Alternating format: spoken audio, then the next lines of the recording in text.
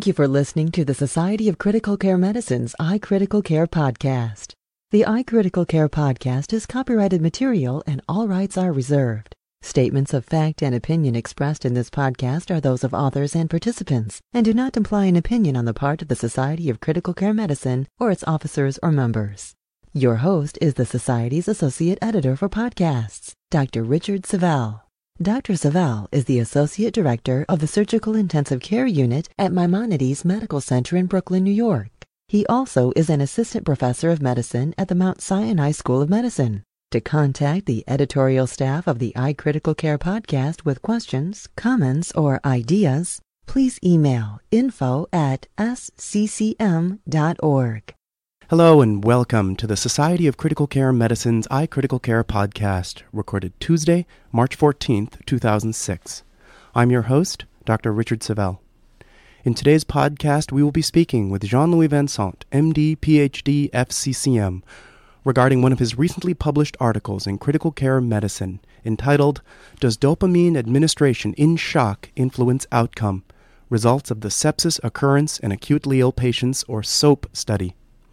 The actual reference is Critical Care Medicine 2006, Volume 34, Issue 3, page 589. Professor Vincent is head of the Department of Intensive Care, Erasmus Hospital, Free University of Brussels in Belgium, where he is Professor of Intensive Care Medicine. In addition, he is chair of the International Sepsis Forum and for 26 years has helped to organize the International Symposium on Intensive Care and Emergency Medicine.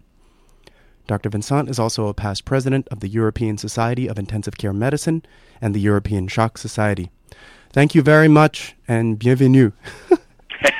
Thank you. It's a pleasure.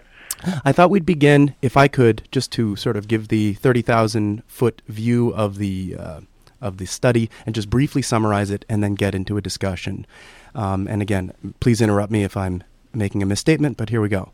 So this was a multi-center observational cohort epidemiology study of sepsis in Europe, and this particular manuscript was a subgroup analysis with the stated goal of being to determine if dopamine administration per se had an influence in the outcome of shock. You looked at approximately 3,147 patients admitted to about 198 intensive care units for a 2-week period in May of 2002. Sounds like a busy couple of weeks.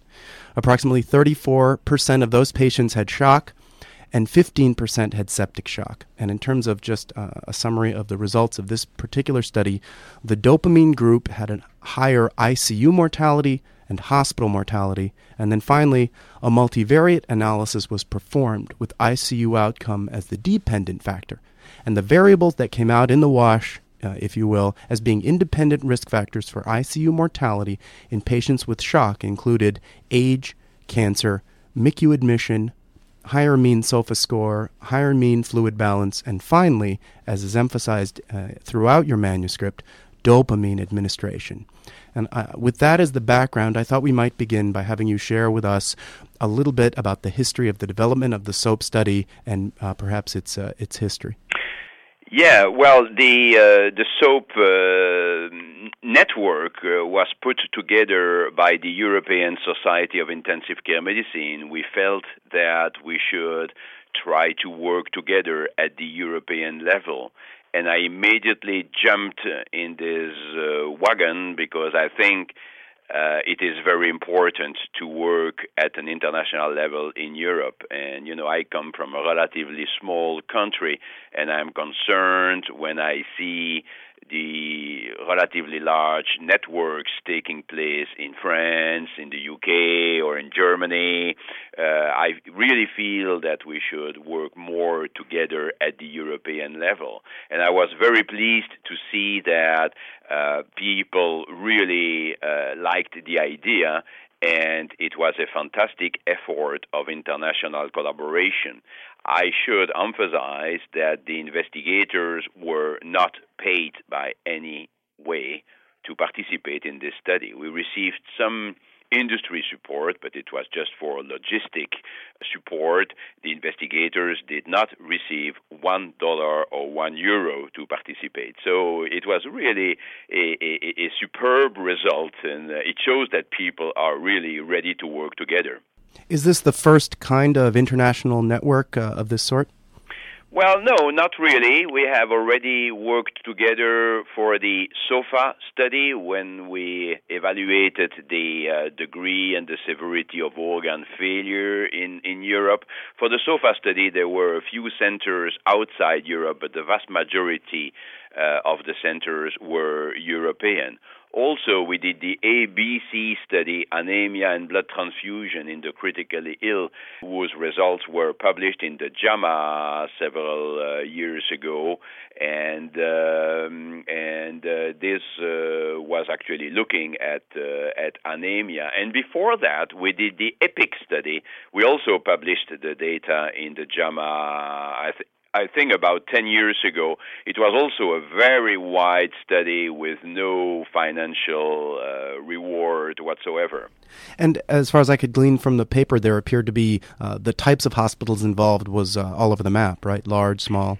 Absolutely. And it's interesting to see that a number of people working in small hospitals are really keen to participate because usually they do not have their own studies and they are really keen to participate in multicentric studies. I think it's an important point.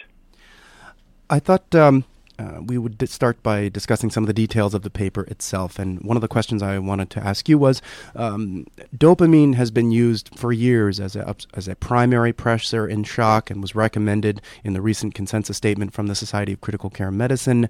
And why do you think it's only now that there may be hints that this may not be as safe as was thought before? Well, I think the answer is relatively simple. It is that we have never evaluated it properly, and so people have not really looked at it, because to find out about these potential differences, you need to enroll quite a large number of patients in your study, and this has not been possible before. So I think that's how it emerged from the VAST SOAP study. As sort of a follow-up to that, when I was looking at the results of your paper, the multivariate analysis looked at all shock, septic shock, and non-septic shock, and dopamine appeared to be associated with increased mortality if you had the group as a whole, all shock, and septic shock, but not other causes, which I would imagine would be primarily either cardiogenic or hemorrhagic. And did you want to comment on this? You share your expertise, why you think that might have been that way? Well, that's more difficult. The reason may be that numbers are getting too small, or rather not large enough. When you look at shock of any cause, of course, you are dealing with a much larger number of patients. Likewise, when you look at septic shock, and as you say, when you start to look at other causes of shock, you have a more heterogeneous group. There may be cardiogenic shock, as you say, hypovolemic shock, maybe obstructive shock, and so we may deal there with smaller subgroups. And I guess as a follow-up to that, it's a two-part question. In your paper, you comment in a very nice way on some of the potential mechanisms behind this association, as you mentioned, tachyarrhythmias, potential decreased gut perfusion and renal perfusion, as well as dopamine causing a reduction in release in hormones of the anterior pituitary. And my questions were could you make some comments on these possible causes, which you think are more likely? And second of all, when you saw these results coming out, were you personally surprised, or were there hints from other areas that this might be one of the issues? No, we were surprised. The entire group was surprised, even though, as you mentioned, there are some suggestions that dopamine may be a less desirable agent than norepinephrine. In particular, the studies by Van den Berg here in Belgium have shown that dopamine may influence the immunological response and the hormonal response of the individual. Now, I must emphasize that this kind of analysis here is primarily supporting a hypothesis, but it's not a definitive proof that dopamine has deleterious effects. So from these results now, we are conducting a prospective, randomized, controlled, double-blinded study evaluating the effects of dopamine versus norepinephrine as a first agent in shock. And that study is already well underway. We have actually enrolled more than 1,000 patients in that study. Again, with the same SOAP group of investigators. We thought that from this epidemiological study, we needed to go forward with a RCT, a prospective randomized controlled trial. So again, it's hypothesis generating, interesting and important, but as you're saying, you're using the infrastructure that you're building up with this network to help do a randomized trial. Exactly.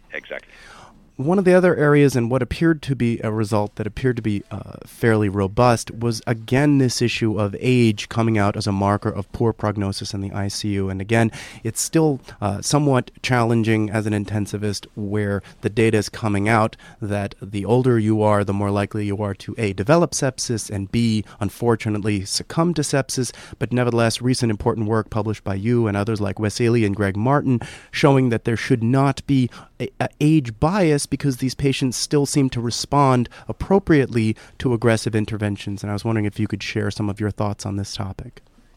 Yeah, I think that this is very thoughtful indeed. Age is a very important prognostic factor.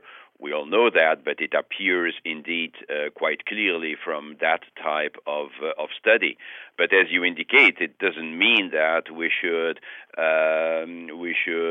limit our treatment in elderly patients because some of them, especially when they have limited comorbidities, can survive and have a life of good quality for a number of years.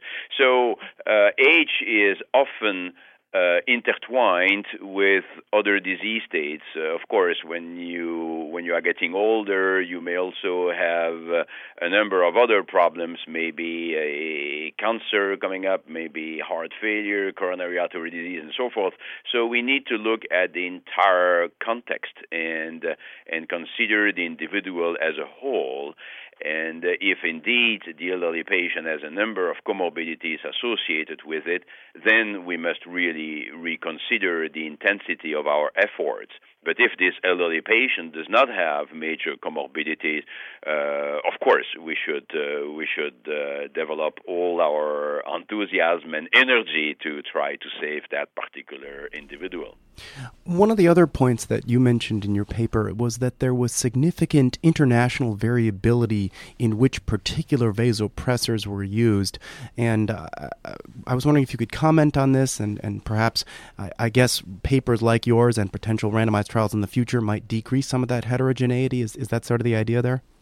Yeah, well, it's a quite interesting point because maybe some people may criticize variability and say, well, we should avoid that kind of variability. And personally, I am not necessarily convinced about this. I don't think that we should necessarily all treat patients in exactly the same manner. If there is no evidence that one form of therapy is superior to the other, then the choice should be left to the clinician.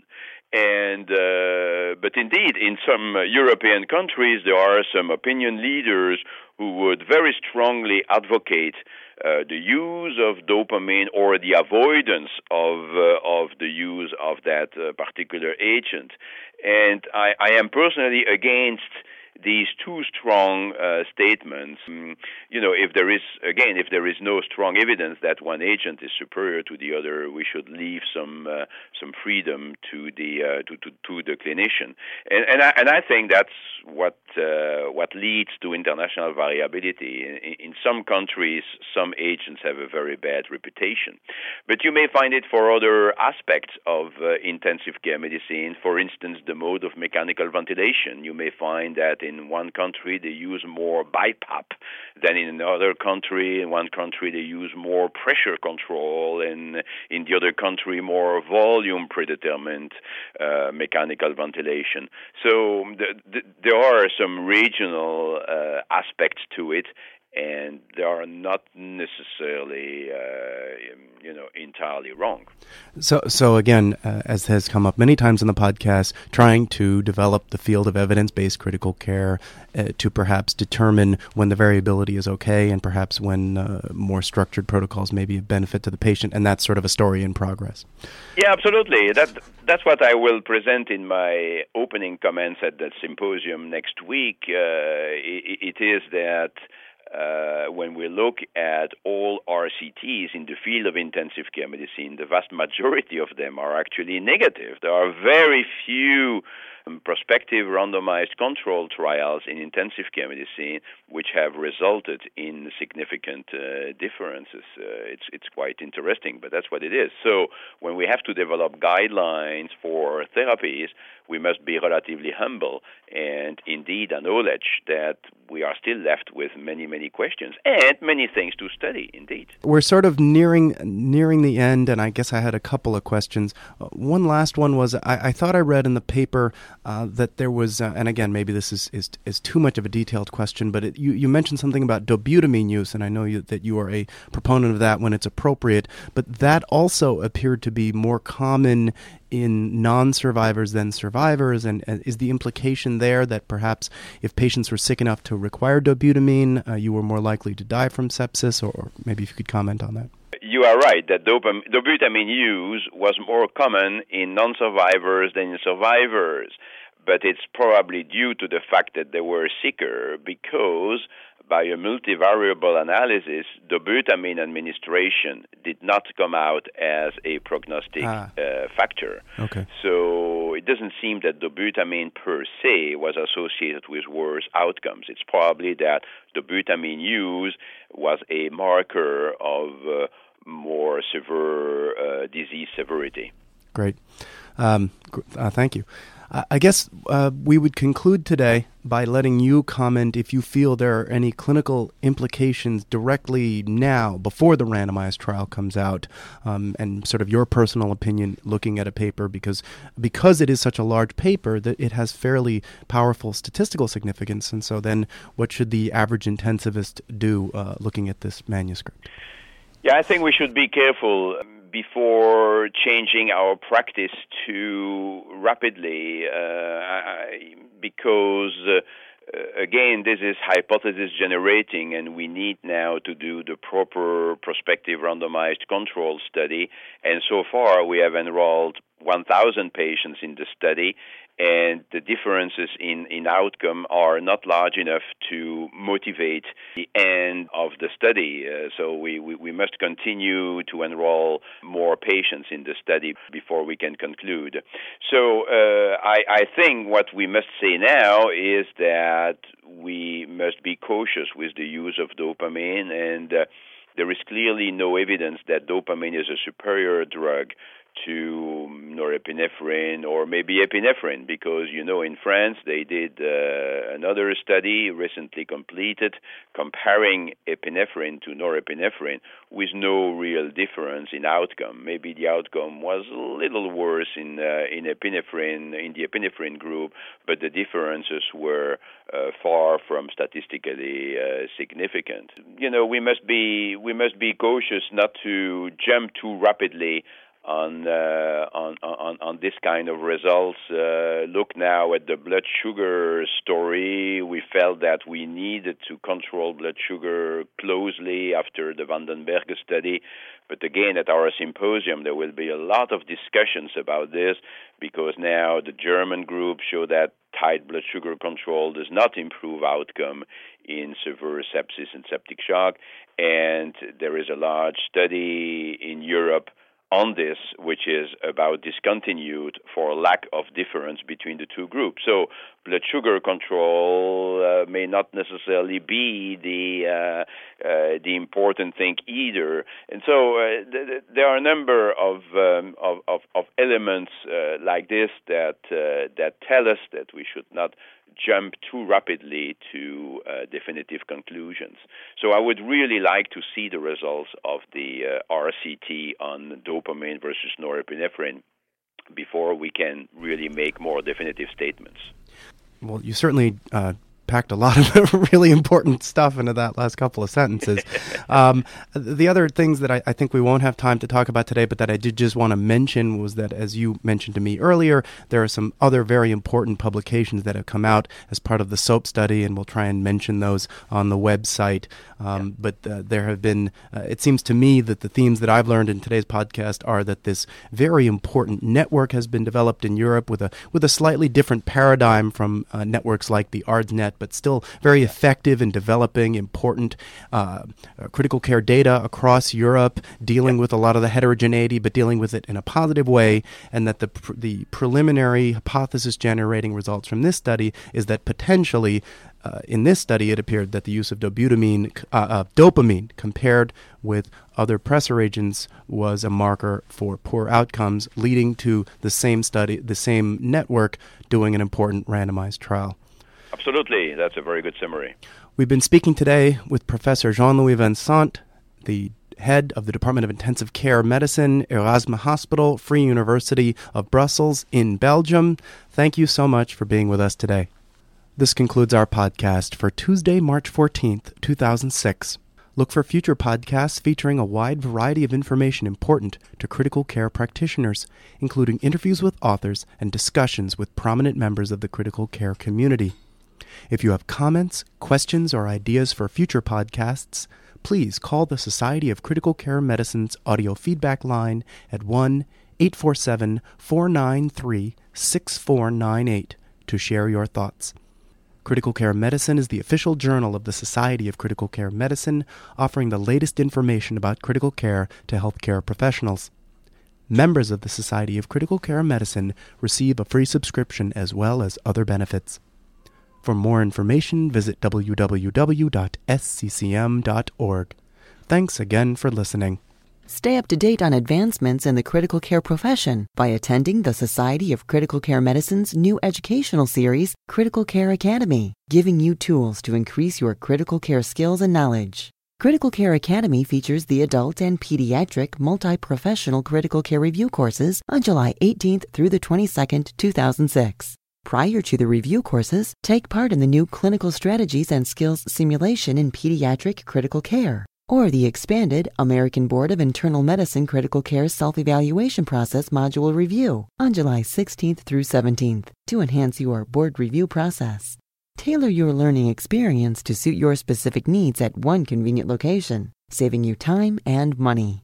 Register today to guarantee your course selections by speaking with a SCCM customer service representative at 1-847-827-6888 or visit www.sccm.org.